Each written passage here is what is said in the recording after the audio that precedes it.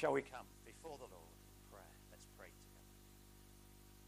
Oh, Lord our God, we do thank thee for this opportunity again on this thy day to draw nigh unto thee, our glorious, our great, our heavenly Father.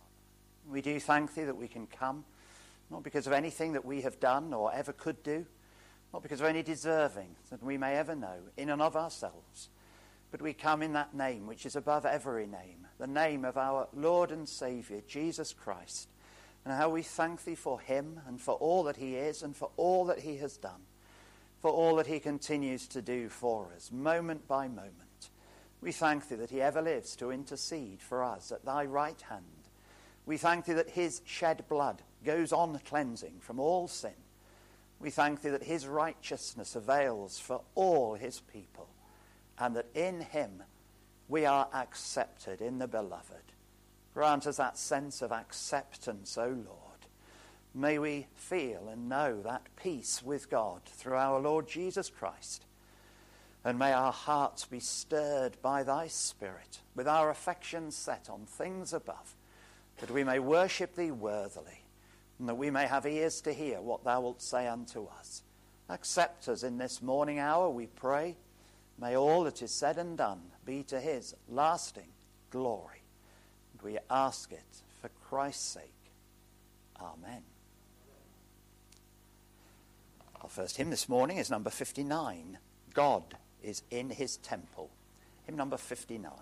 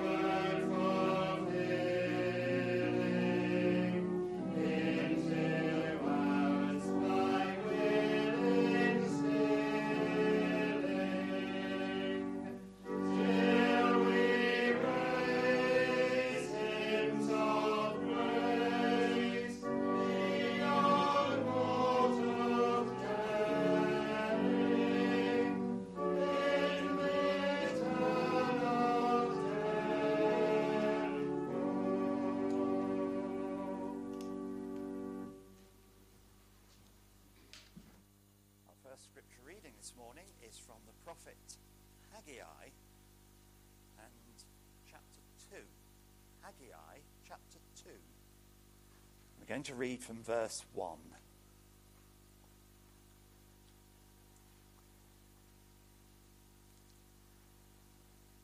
Well, this is a wonderful passage, and it speaks of Christ coming to his temple, or we would understand that obviously in our New Testament days, Christ coming to his local church. Haggai chapter 2, we're just going to read the first 9 verses. In the 7th month, in the 21st day of the month, came the word of the Lord by the prophet Haggai, saying, Speak now to Zerubbabel, the son of Shealtiel, governor of Judah, and to Joshua, the son of Josedek, the high priest, and to the residue of the people, saying, Who is left among you that saw this house in her first glory? And how do ye see it now? Is it not in your eyes in comparison of it as nothing? Yet now be strong, O Zerubbabel, saith the Lord, and be strong, O Joshua, son of Josedek, the high priest, and be strong, all ye people of the land, saith the Lord, and work, for I am with you, saith the Lord of hosts, according to the word that I covenanted with you when ye came out of Egypt. So my spirit remaineth among you. Fear ye not. For thus saith the Lord of hosts, Yet once, it is a little while, and I will shake the heavens and the earth and the sea and the dry land, and I will shake all nations, and the desire of all nations shall come. And I will fill this house with glory, saith the Lord of hosts. The silver is mine, and the gold is mine, saith the Lord of hosts. The glory of this latter house shall be greater than of the former, saith the Lord of hosts. And in this place will I give peace, saith the Lord of hosts. Amen. We're going to sing our next hymn. It's number 662, Come Every Thankful Heart. Number 662.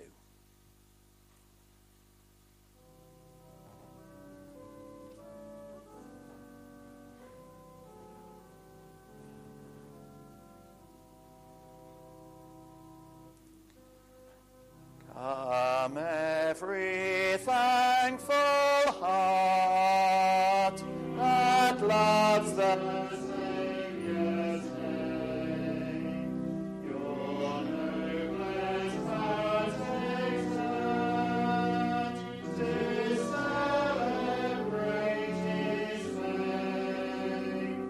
Tell all above and all below.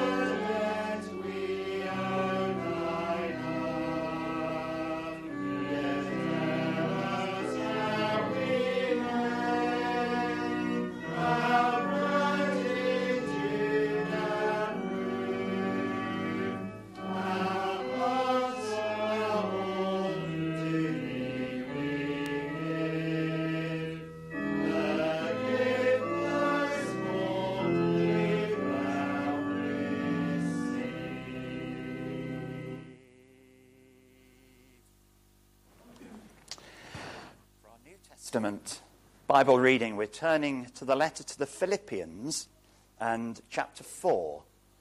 Philippians chapter 4. We'll read from verse 8.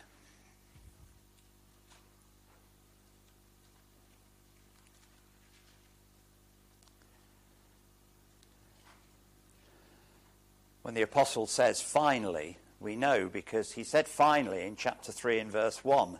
When the apostle says finally, he doesn't mean my last point. What he means is, finally, we've got to that which I was so burdened to tell you. Of course, he's been so burdened to say a lot, which is why there are a lot of finallys. But anyway, finally, in verse 8, chapter 4 and verse 8. Finally, brethren, whatsoever things are true, whatsoever things are honest, whatsoever things are just, whatsoever things are pure, whatsoever things are lovely, whatsoever things are of good report, if there be any virtue, and if there be any praise, think on these things. Those things which ye have both learned, and received, and heard, and seen in me, do. And the God of peace shall be with you.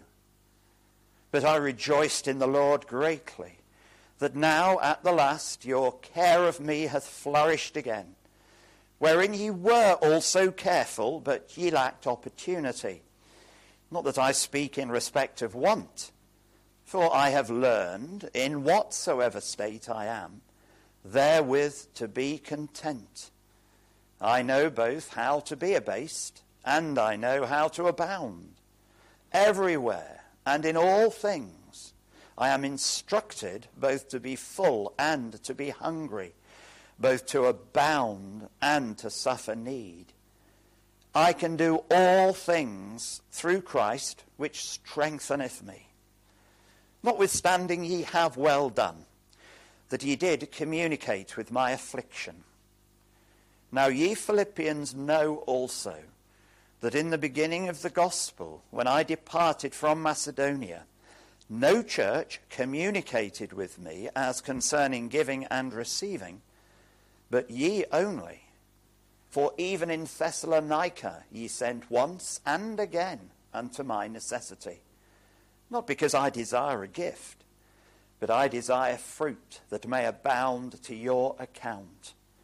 But I have all and abound. I am full, having received of Epaphroditus the things which were sent from you, an odour of a sweet smell, a sacrifice acceptable, well-pleasing to God. But my God shall supply all your need according to his riches in glory by Christ Jesus. Now unto God and our Father be glory for ever and ever. Amen. Salute every saint in Christ Jesus. The brethren which are with me greet you. All the saints salute you, chiefly they that are of Caesar's household. The grace of our Lord Jesus Christ be with you all. Amen and amen. And may the Lord be pleased to add his richest blessings to the reading of his own word. Grant us much light and help, encouragement and instruction for his glory, for his name's sake. Amen. We come before him in prayer again. Let's pray together. O Lord our God, we do bow low in thy most holy presence, and we do thank thee that we can approach unto thee, thou who art high above the heavens, the one who did speak and it was done, the one who commanded and it stood fast, the God of creation. We thank thee that thou art the God of providence, that thou doest all things well, and thou art able to give that wonderful undertaking, that promise to thy people, that thou wilt work all their ways together, all things together, for their good, those who are loved of God and called according to his purpose. We thank thee for thy wisdom and thy strength, which can bring to pass that which will indeed work to the good of every single one of thy people at all times and in all places. We scarce can take it in, O Lord. Thy ways are so high above our ways, and thy thoughts above our thoughts. And when we consider thy greatness, not only in creation, in providence, but in salvation too, O Lord, our breath is taken from us. We fall amazed. Not only art thou from everlasting to everlasting, the one true living God, but thou art a God whose attributes of justice and love and mercy are so wonderfully seen in that so great salvation provided in the Lord Jesus Christ. We thank thee for him of whom we have sung, who came into this world, who counted it not robbery to be equal with God, but made himself of no reputation. We thank thee that he came and was made in the likeness of man. We thank thee that he took upon himself the form of a servant, that he became obedient unto death, even the death of the cross. And how we thank thee that he came to declare his heavenly Father. No man hath seen God at any time, the only begotten of the Father, the beloved Son, the Lord Jesus Christ. He hath declared him. He would say, he that hath seen me hath seen the Father. And in the Lord Jesus Christ, how we thank thee that we see all the fullness of the Godhead bodily. We thank thee that he was in all points tempted like as we are, yet without sin. We thank thee he was holy and harmless, undefiled. He was separate from sinners. And yet, O Lord, he knew what it was to be hungry, to be deserted and disappointed. We read of the great sighs that he heaved as he looked over Jerusalem, and as he wept over that city, and as he wept at the grave of Lazarus. Oh Lord, how we thank thee for this wonder, that God so loved the world that he sent his only begotten Son, that whosoever believeth in him should not perish but have everlasting life. And how we thank thee that if we come to know the Lord Jesus Christ, we can say this: to know him whom to know is life eternal. And if we are those who know something of that eternal life within, oh Lord, how we praise and bless thee for the great God that thou art and the great things thou hast done. With the psalmist we would cry on this, the Lord's day, bless the Lord, O my soul, and forget not all his benefits. Gracious God, we do thank thee for the freedoms that we have to meet together in thy house. We thank thee that thy good hand has restrained the advance of lawlessness and godlessness in this land for many years now. But, O Lord, we thank thee that although we see those clouds of lawlessness and godlessness arising, we thank thee that thou hast given us that wonderful promise that when, as it were, the enemy comes in like a flood, when there are those floods of lawlessness and godlessness, then the Spirit of God will raise up a standard against him. And we thank thee that still in this land we are able to raise up the standard of thy word. And we do thank thee not only for those who minister and teach and preach, those who give faithful witness, for those organizations that thou hast raised up, that they may contend earnestly for the faith once delivered to the saints, and that gospel peace may continue. We would therefore pray that thou wilt bless those whom thou hast set in authority. We pray for our Queen and her family. We pray that if it be the case that she knows something of saving faith, O Lord, bless her testimony. But we do pray that thou wilt bless her government and her ministers, the Prime Minister, Ministers of Parliament and State. Overrule and superintend all their thoughts and deliberations. Bring to pass that which is pleasing and right in thy sight. May we indeed know what it is to pray, thy will be done on earth as it is in heaven. And may we see that will worked out even before our very eyes. We thank thee that we have seen strongholds pulled down, that there have been nations closed to the gospel, where now thy people can freely meet. And again we beseech thee, O Lord, that thou wilt still continue to be at work, and that in lands hostile and closed to the gospel there may again be that freedom granted, not only to meet to worship on the Lord's day, but to proclaim far and wide the good news that Christ Jesus came into this world to save sinners, of whom I am chief. Do you remember those of thy people who do not have these freedoms? Bless them this day, O Lord, and meet with them and grant them special measures of grace and comfort. But we thank thee too that we have this freedom of access, that we can come into the very presence of the Most High God, the thrice blessed, one true living God, and we can come without fear of condemnation. We have this access in Christ by the Spirit. And, oh Lord, how we thank thee for this foretaste of our heavenly inheritance. We thank thee for that eternal inheritance. We thank thee for that which is undefiled, incorruptible, that fadeth not away, that which is reserved in heaven for you. And how we thank thee that we have that desire to depart and be with Christ, which is far better. And while we are below, O Lord, grant us strength and grace, that we may be the people that thou wouldst have us be, to live, to speak and serve, to represent the Lord Jesus Christ, to adorn the doctrine in our conversation, in our daily behaviour. May we be used of thee, just as thou wilt, and when and where. And hear our cries and hear our prayers, O Lord. We do pray for those of families especially, but friends also, who know not the Lord. O Lord, may we not grow weary in well-doing, for thou hast promised that in due time ye shall reap. We do pray that our prayers may be heard on high, and even if not in our lifetime, O Lord, may it be that there is a humbling, that there is a conviction, that there is a turning from self and from this world to seek and find a Lord and a Saviour in the Lord Jesus Christ. We thank thee for wonders that we have seen. We thank thee that our faith is not in any way failing.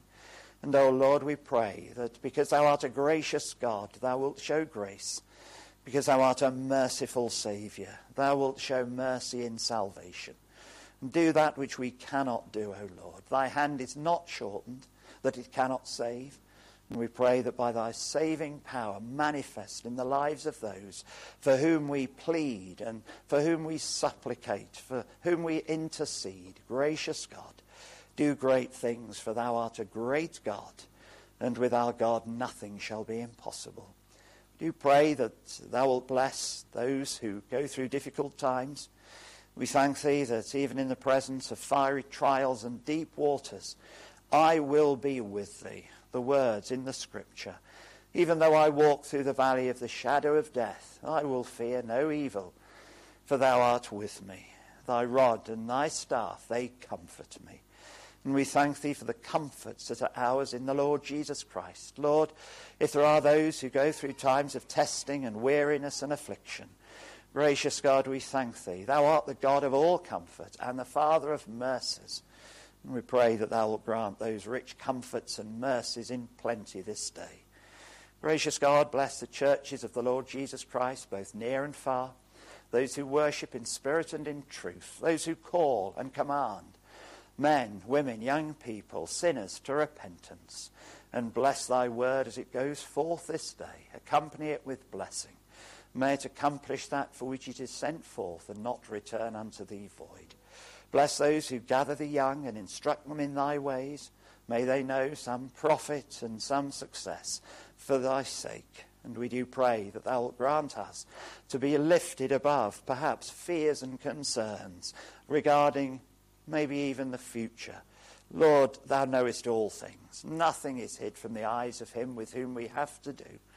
And although we confess that we are not the people that we should be, we thank thee that thou dost see us and thou dost accept us for the Saviour's sake.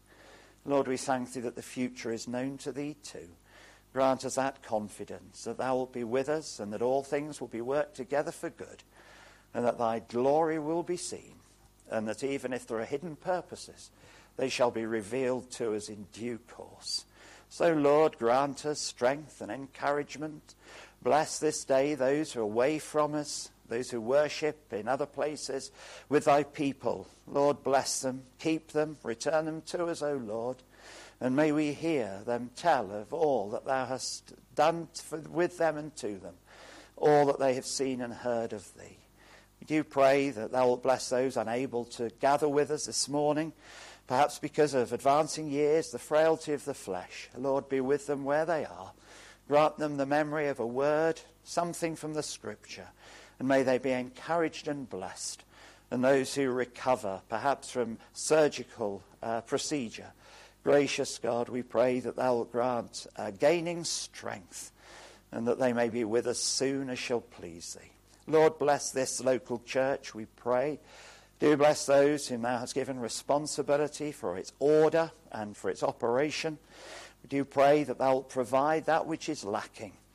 Oh, Lord, we do walk by faith and not by sight. The Lord, thou knowest all things, and thou dost walk among the churches. Thou dost say to each of the local churches of the Lord Jesus Christ, I know thy ways. And we thank thee that nothing is hidden from thee in respect of the needs and wants represented among us.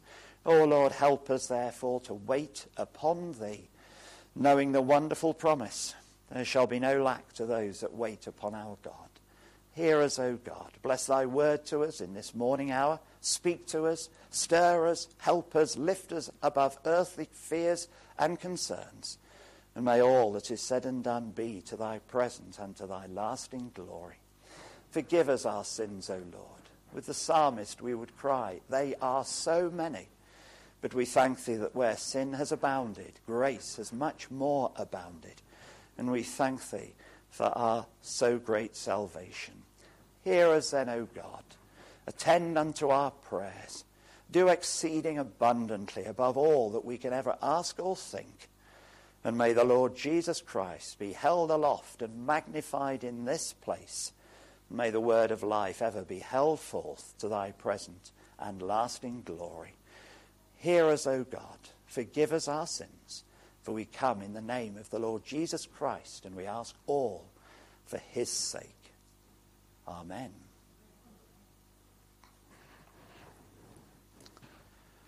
We sing again, this time number 793. Oh, for a closer walk with God. Number 793.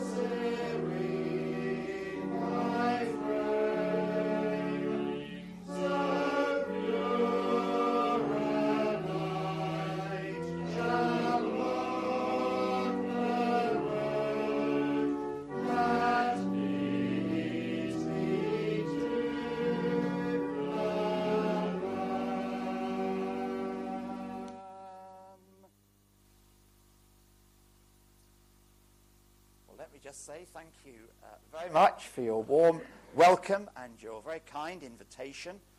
I was trying to think on my way up. I don't think I have been here since my dear Helen was called to glory and is now with the Lord, not to lead the worship and minister the word on the Lord's Day anyway. So let me thank you very much for your kind prayers and your thoughts and help during that time. And please be assured of my thoughts and prayers for you and for the work and for the needs, as I'm aware of them, in this place too. And it's wonderful to know that fellowship in the gospel, isn't it? Even if we're separated by hundreds of miles. It certainly seemed like hundreds of miles yesterday driving up from Plymouth. But anyway, even if we are separated by distance, we're never far from one another in prayer. And thank you for your kindness. Well, I'd like us to turn to the prophet Haggai, because it seemed that this would be an appropriate subject for us this morning. It wasn't what I had intended. I know I used to wonder when I was a young lad, I wasn't the Lord's and I didn't come from a Christian family, but my mum wanted me to go to church, and the minister used to say all sorts of things, and I never understood them. But he used to say things like, as I was coming down the pulpit steps this morning, the Lord laid on my heart to speak on this particular subject. And I thought, that seems very inefficient to me. If you spend hours and hours preparing something and then it has to be jettisoned because on the steps into the pulpit, the Lord has led him to something else. Well, I now understand that it doesn't quite work like that. That actually there are many things that are upon the heart and mind at any one time. But sometimes the Lord does lead in a particular direction, and it seemed very appropriate, and I hope you won't mind, and if you do, you must forgive me. So let me say that this is with us in mind, rather than you at Gordon Road, Hailsham in mind. But I thought it would be good this morning, just for encouragement in a day of small things. Encouragements in a day of small things. And how we do need encouragements, don't we? There is much to discourage us in these days. And, of course, at the time of Haggai, that was exactly the situation. Well, actually, the situation at the time of Haggai was far worse than the situation in which we find ourselves today. So if these were the encouragements that the Lord sent for the people in the time of Haggai, then they should be more than sufficient to encourage us in the days in which we live. Haggai was one of two prophets who, as you know, was raised up by the Lord because the work of building the temple had stalled. It had been stalled for a number of years. And the Lord sent two prophets, Haggai and Zechariah, to preach, to stir, to get the people back into an optimistic and faithful frame of mind, and to be diligently applied in the work that he had called them to. This prophecy of Haggai goes first, really, I think, in order before Zechariah, and it all takes place in the space of just a few months. The first prophecy is in chapter 1. We'll look at that in a moment. And then there are 3 in chapter 2. And in chapter 2, they are all encouragements. They are warm and precious and memorable and stirring. So, first of all, we need to set the scene. We'll do that very briefly. And in Haggai, we're introduced to a people who have been given great blessing, great opportunity, but a people who were languishing. Why were they languishing? Well, because the enemies had gained the ascendancy. They had been promised much, but they were not realizing it. They were not living in the light of it.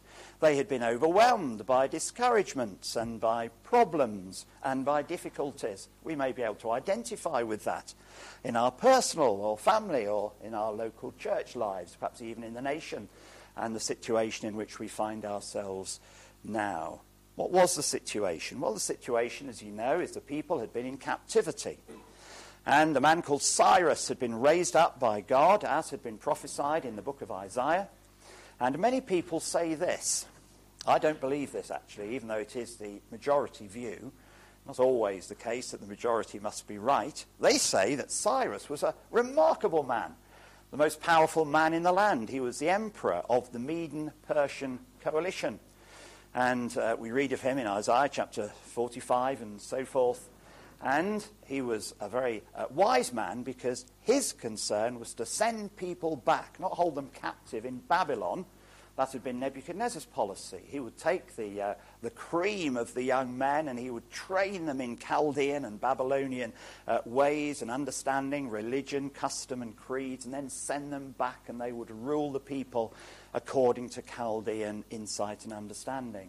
The historians tell us, and many Bible commentators too, that Cyrus just happened to be a rather different man. He would much rather let the people go, and as long as they didn't cause him any trouble, he would give them the freedom that they needed. And therefore, the Lord God knew that this was going to happen, and therefore it's prophesied of him in Isaiah, and we can read of Cyrus, my shepherd, in those chapters in the mid-40s in Isaiah.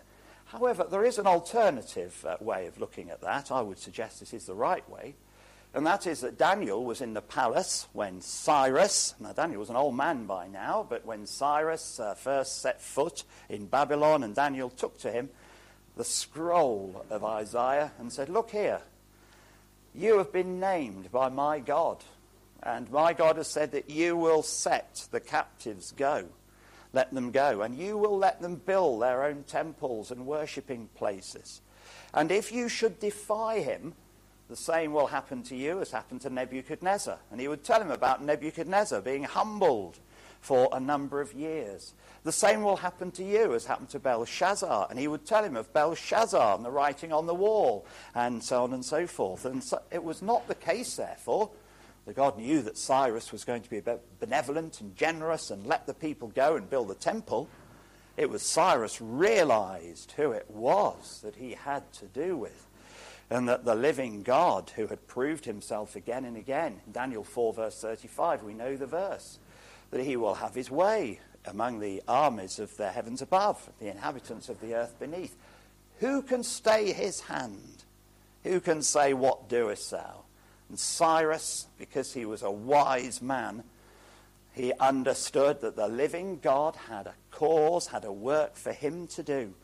And even though, as far as we know, there's no reason to think that he ever did come to believe and call upon God for salvation, he realized that it was far better to work in harmony with this God rather than oppose him. And so the last verses of 2 Chronicles, as you know, are the same as the early verses of Ezra chapter 1, as you know, because we there see this confirmation that God is directing all things to his own glory, even moving in nations seemingly hostile to him and his truth, for the sake of his purposes, his glory, and his people.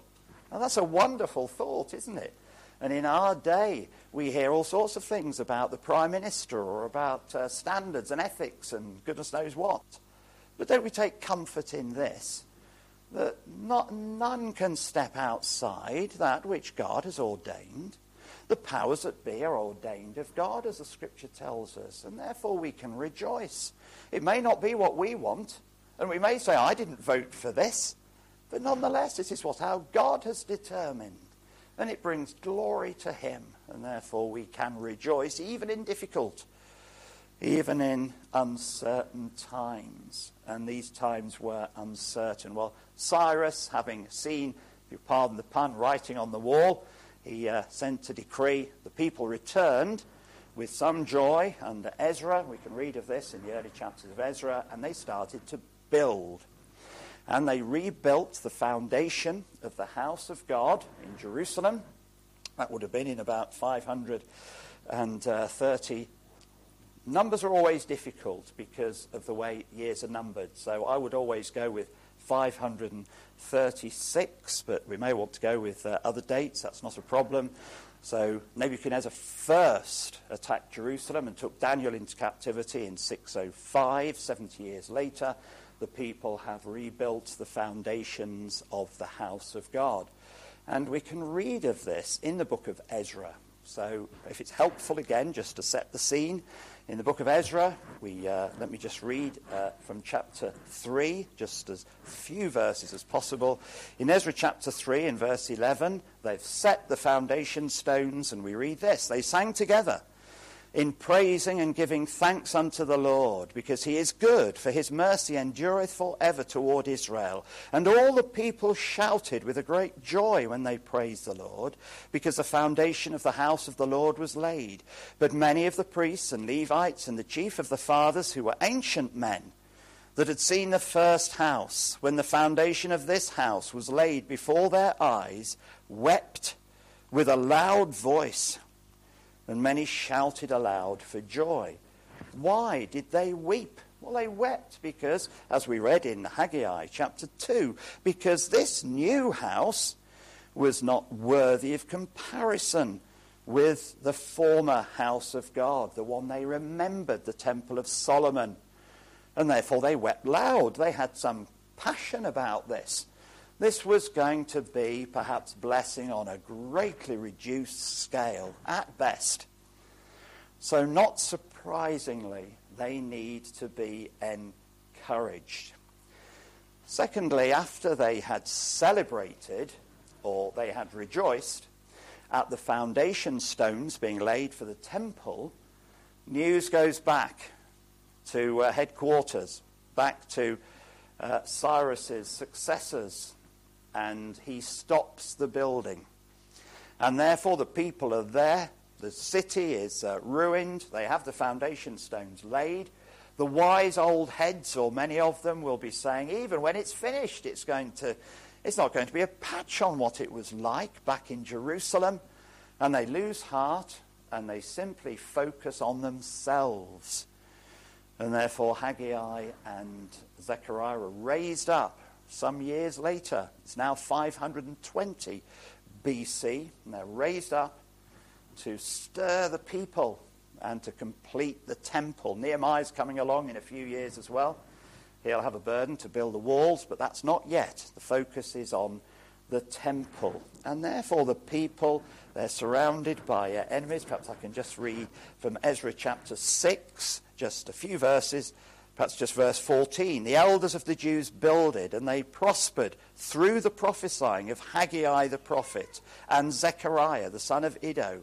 And they builded and finished it according to the commandment of the God of Israel, and according to the commandment of Cyrus and Darius and Artaxerxes, king of Persia. And this house was finished on the 3rd day of the month Adar, which was in the 6th year of the reign of Darius the king. That's 4 years. So it will be finished in 516, and it was started when Ezra got back in 536. It was stopped till 520. The prophets come along, and they begin to preach. Now, you don't have to remember any of that, which is wonderful, isn't it? Very, very pleased about that. And no tests afterwards. But what it is this.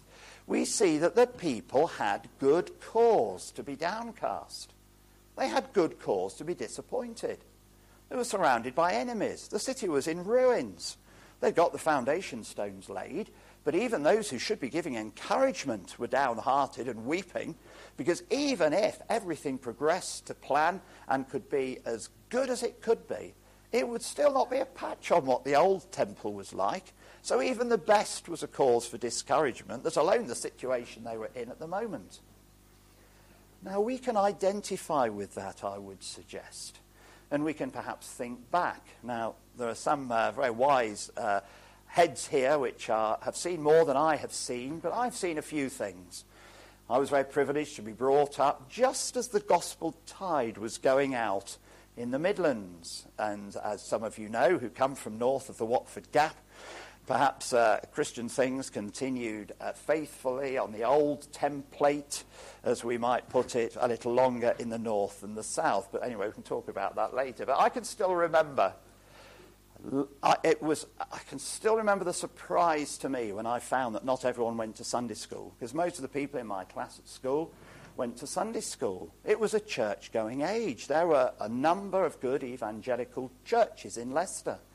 And to realise, it was about the age of 11 and 12, I think, when I started secondary school, that actually this was no longer the majority position. The tide was going out. And if you said to me that one day we will see a time where there are more youngsters or more older folk or more families attending good gospel-preaching sound churches than there were in those days, I would find it very hard to believe. I think those of you who look as though you probably know what I'm talking about would probably think the same. But that's not a cause for discouragement, is it? Because we have some wonderful promises, and this is the spirit, as it were, of Haggai that we need to catch in our day. So, in the time left, I want to look at these 3 prophecies in chapter 2. They come in fairly quick order. As I say, everything takes place over about a 4-month period. And it, first of all, and we read the first of them, chapter 2 and verses 1 to 9. There's some wonderful verses in this portion of Scripture. First of all, notice, "For I am with you," verse 4. In verse 7, "I will fill this house with glory." And in verse 9, "The glory of this latter house shall be greater than the former, saith the Lord of hosts, and in this place will I give peace." I'm going to interpret that as peace between God and man. There will be salvation. There will be that wonderful peace that the Lord Jesus Christ promised. What does the earth, what does the world give I unto you? Be not troubled, neither be, as it were, afraid. There is great glory, there is great peace, and the Lord Jesus Christ himself will make himself known in this place. Now that's a wonderful sort of encouragement, isn't it? In fact, what's being said is that the glory of this latter place, this latter house, will be greater than the glory of the former house. And we see that and we understand it for a number of reasons. So, for example, we could look at verse 7. All nations. The desire of all nations shall come. It's not unanimous, but most people would see that to be the Lord Jesus Christ, as you may know from our much loved and oft-sung Christmas hymn, "Come, Desire of Nations." It's a reference to the Lord Jesus Christ. Don't think that this is all going to be a little bit discouraging. There's going to be greater glory, there's going to be greater peace, and the Lord Jesus Christ is going to make himself known in this place. This is cause for glory. Now, this is a bit of a comparison, isn't it? If we did read chapter 1, and we probably haven't time, but let me commend chapter 1 to you, because it's the beginning of the prophecy, and the first prophecy comes, and the challenge is to, it's there in verse 5 and verse 6 of chapter 1, to consider your ways. Sorry, verse 5 and verse 7. Consider your ways. The people had settled down. They were concentrating on their own homes. The Lord is going to challenge them. Shouldn't you be attending to the house of God rather than to your own sealed houses, as Haggai puts it? That's a very interesting phrase, isn't it, in verse 4. Is it time for you to dwell in your sealed houses and this house lie waste? And the margin will tell us that that sealed is panelled and overlaid. It rather sounds as though it's a little bit more than necessary, a little more time and attention being given to it. The house of God is waste and overlooked and forsaken, and yet our individual concerns are paramount, and our effort and our time is given, and we can understand how that is the case. And sometimes perhaps we do feel a little bit sorry for ourselves and feel that if we turned more of our time and attention to things of self and things of this world, our case might be a little more easy. Well, that's the attitude that the people had found, but the result was a very, very disappointing one. Their harvests were failing. It's a very graphic picture in verse 6 of chapter 1. You've sown much and bring in little. You eat, but you don't have enough. You're never satisfied. You drink, but you're not filled with drink. You clothe, but no one's warm. You earn wages, and it goes into a bag with holes.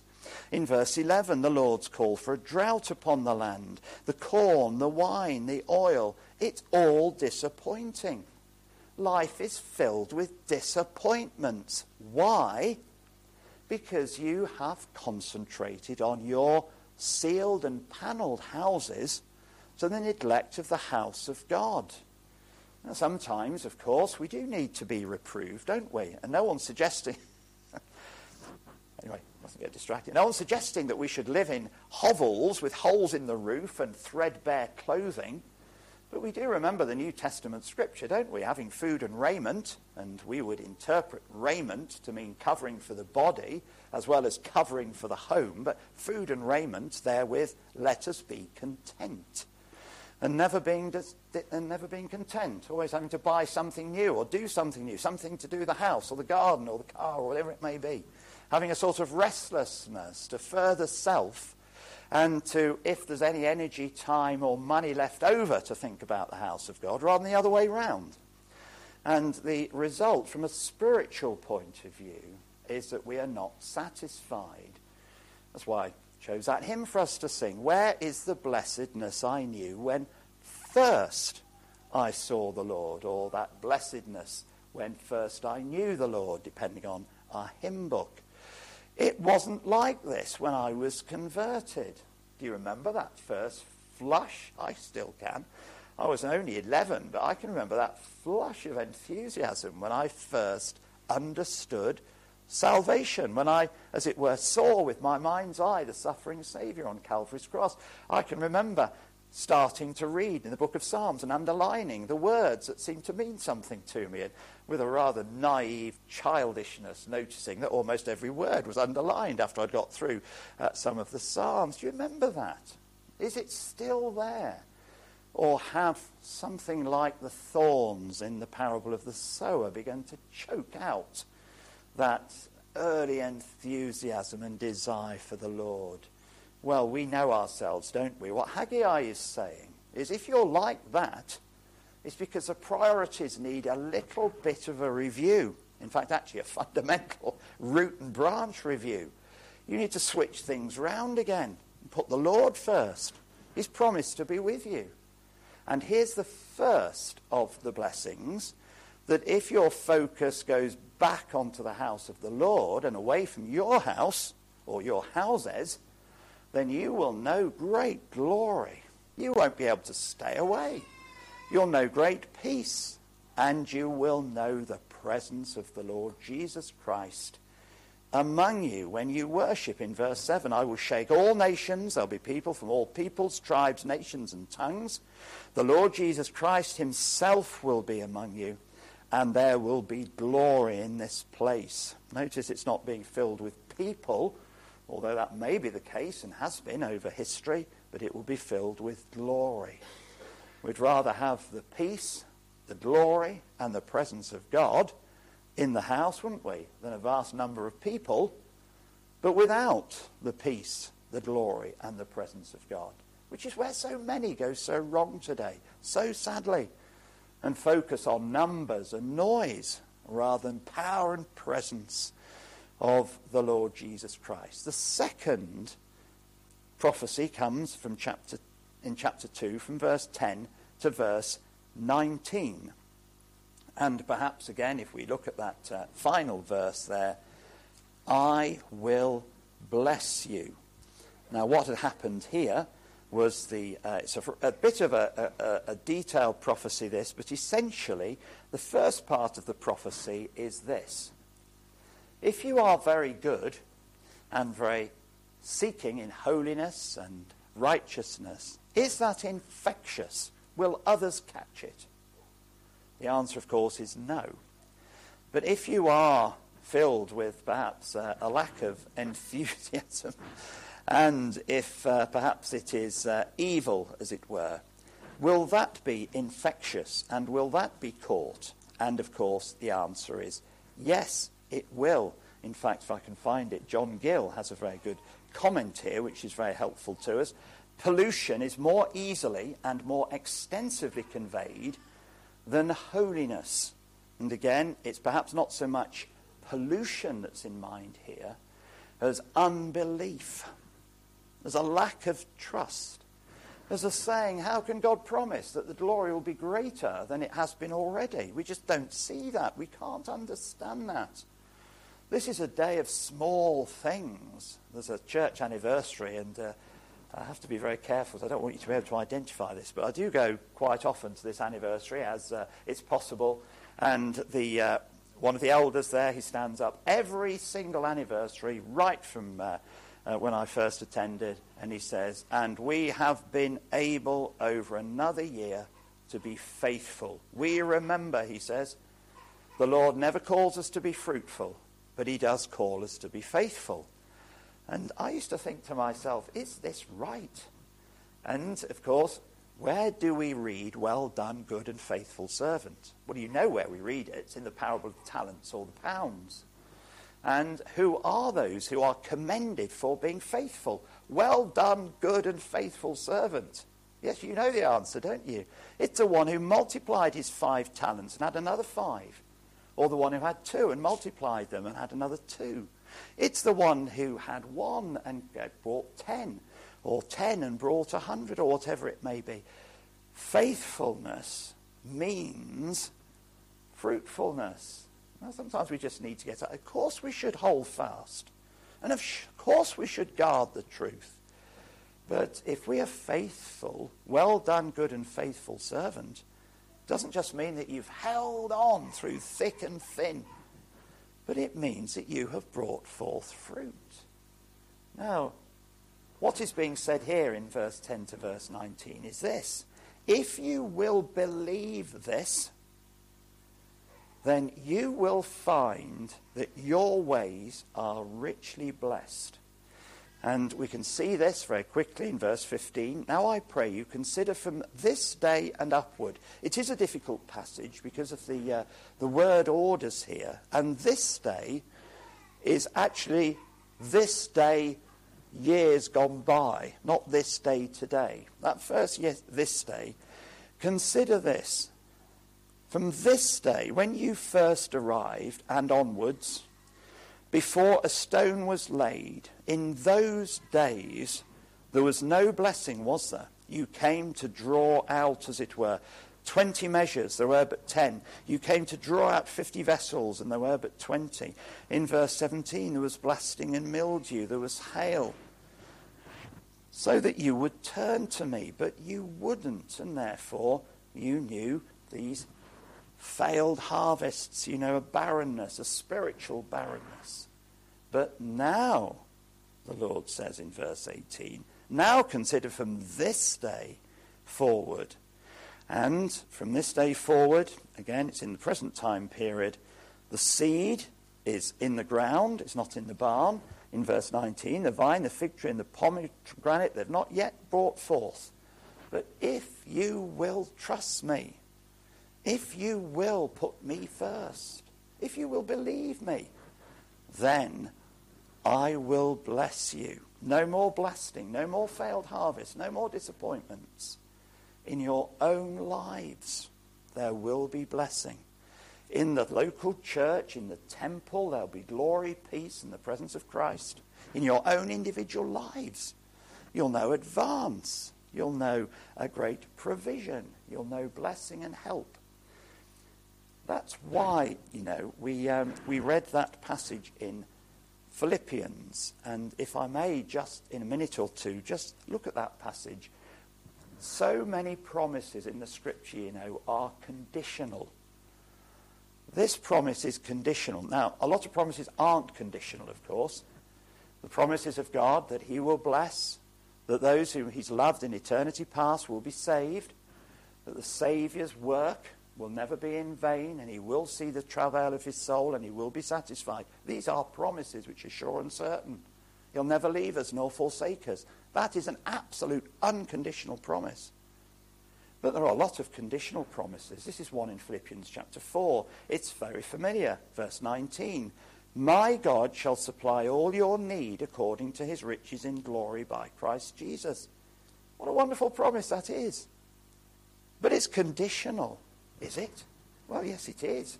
Let's just have a quick look at it. Look at verse 10, for example. I rejoiced in the Lord that now at the last your care of me hath flourished.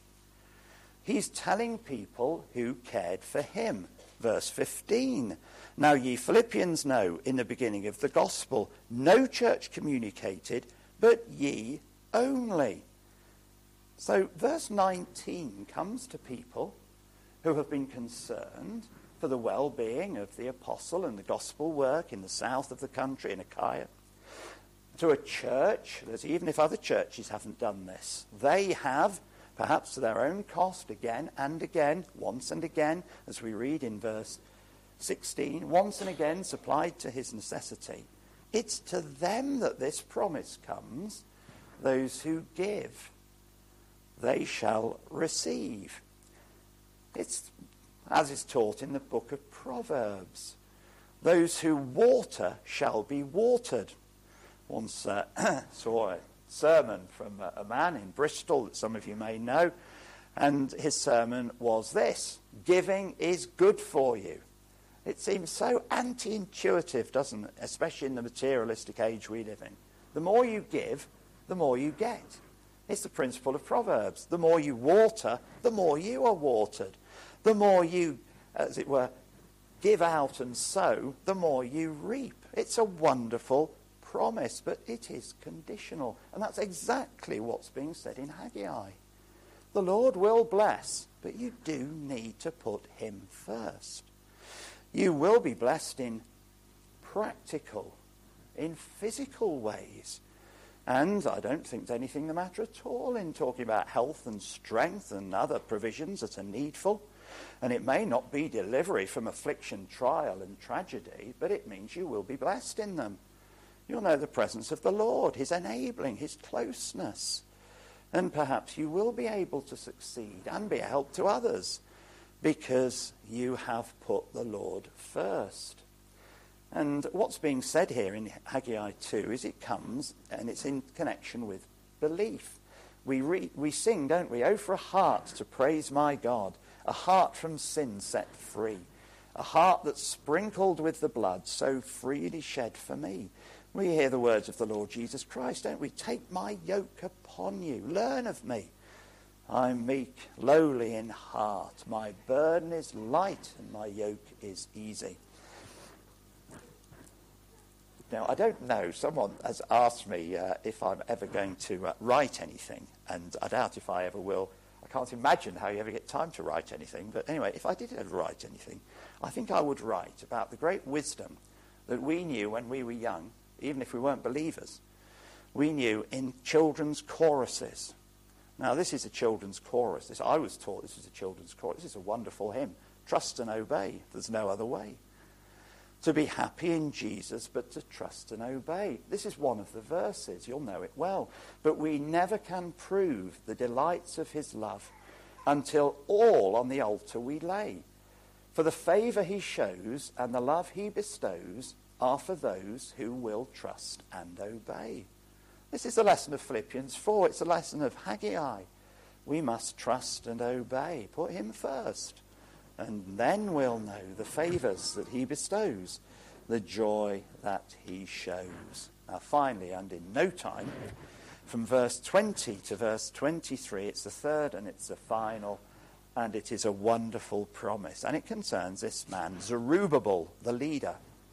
Zerubbabel's an interesting man, don't worry. We're not going to do a quick biography of Zerubbabel, but just a quick verse. If we just look at chapter 1 and verse 12, after Haggai and Zechariah have been prophesying, in verse 12 of chapter 1, who was it who obeyed the voice of the Lord their God? It was Zerubbabel, the son of Shealtiel, and Joshua, the son of Josedek. They heard the words of the prophet, and the people followed Zerubbabel's example. Verse 14, the Lord stirred up the spirit of Zerubbabel, and at the end of that verse, and they came and did work in the house of the Lord of hosts their God. Is this a wonderful promise? Is it promising that Zerubbabel, in verse 23, will be a type, a forerunner, or a foreshadowing of Christ? Yes, that's what it means, and will make thee as a signet. It's like a signet ring. Zerubbabel will be confirmed to you as a forerunner, as a type of the Lord Jesus Christ, rather like David was. Read in Ezekiel, what will the Saviour be like? Well, he's actually called David. Think of David. That's what he'll be like. You'll have Zerubbabel with you. What a wonderful privilege that is. He's like a foreshadowing of the Lord Jesus Christ. You'll have people among you who will be so filled with the Spirit of the living God. You'll have people among you who are so clothed with Christ likeness. You'll have people among you being fitted for glory. Not people who can perhaps gabble in unknown supposed languages, or people who can claim to do miracles and all sorts of other shallow things, but deep, meaningful, purposeful things. You'll have people of character. You'll have people of proven worth. You'll have people worthy to be compared with the Lord Jesus Christ. In this respect, they follow in his steps. They do his works. They follow in his ways. Do you remember when Peter and John appeared before the council? Shortly after they started preaching the gospel in Jerusalem, the council took note of them, that they had been with Jesus. Isn't that wonderful? It's been wonderful to come together on the Lord's Day. I'm sure you do. And you know that you're in the Lord's house and the Lord is present here. This is a place of glory. It's a place of peace. It's a place of pleasantness, for here my friends and brethren dwell, as the hymn writer puts it. And here the Lord Jesus Christ is pleased to come and visit. Well, 3 promises. If you will put me first, if you will continue to build this house, then there will be greater blessing yet.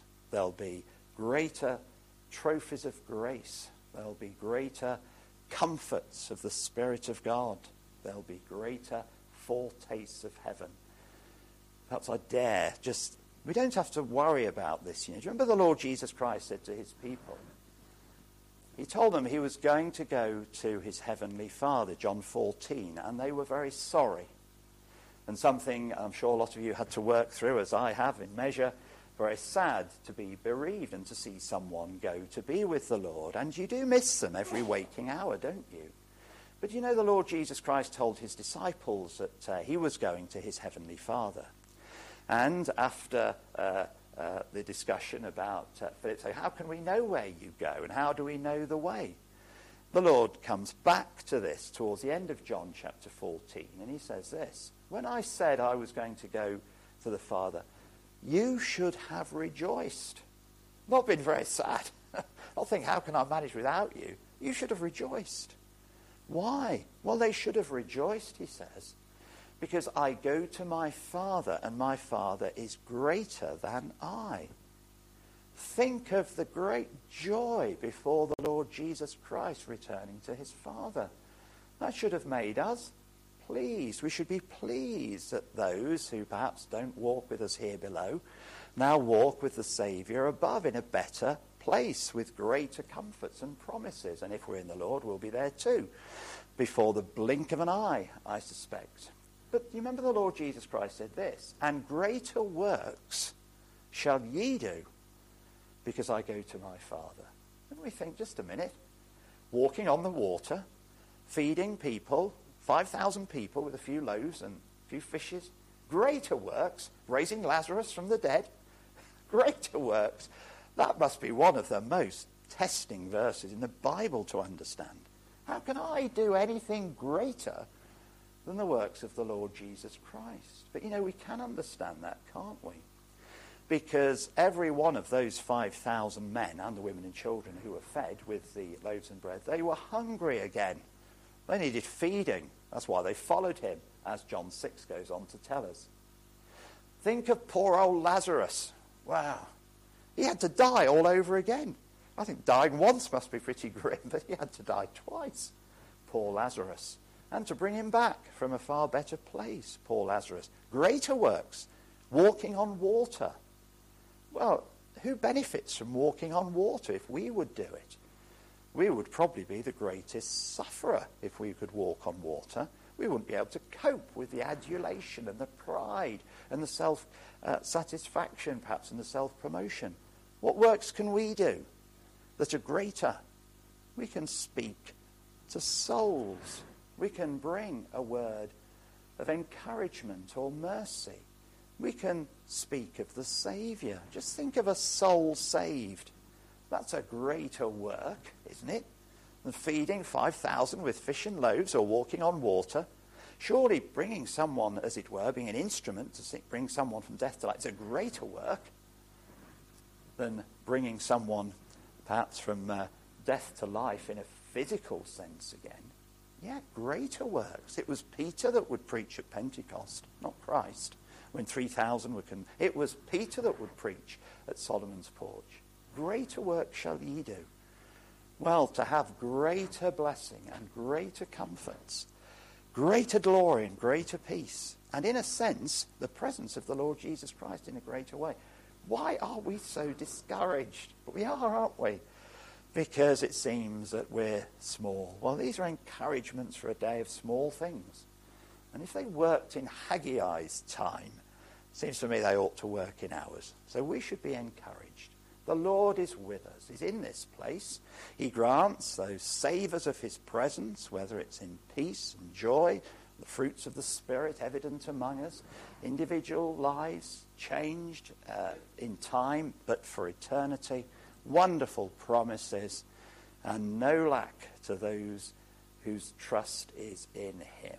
Well, may we be encouraged. May we face the future with a godly, humble, selfless, Christ-reliant confidence. And may we prove these things for his glory. Amen. We're going to sing our last hymn. It's number 370. Light up this house with glory, Lord. Number 370.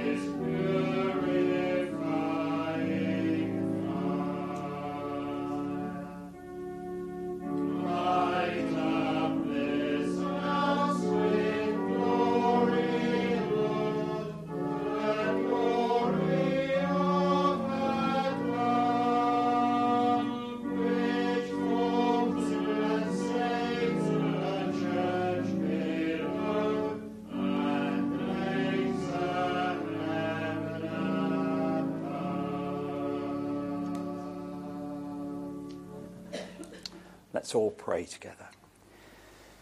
O Lord our God, we do thank thee for the promises that are given to us in the Scripture. We thank thee for those promises which are not conditional upon us, for our comfort, even in trying times. Thou wilt never leave us, nor forsake us. But we do thank thee too that there are promises, if we will trust thee and walk by faith. And we thank thee for those promises of thy presence and of thy power, that thou wilt indeed bless us, and that thou canst bless us with all blessing, according to riches in grace by Christ Jesus. O Lord, help us to walk with a strong faith, believing all that thou hast said. And may we know the smile of heaven upon us, and may we know blessing upon blessing as we go step by step, day by day, year by year, towards our glorious heavenly home. Lord, bless our souls as we part. Be with us each one. Encourage us by the way. May we all grow in grace and in the knowledge of our Lord and Saviour, Jesus Christ, more fit and more able and more worthy to bear his name, always ready to give a reason for the hope that we have within, with meekness and with trembling, and never found wanting in place of danger or opportunity. Hear our cries, O God. And now may the grace of our Lord Jesus Christ and the love of God and the communion, the fellowship of the Holy Spirit be with you all. Amen.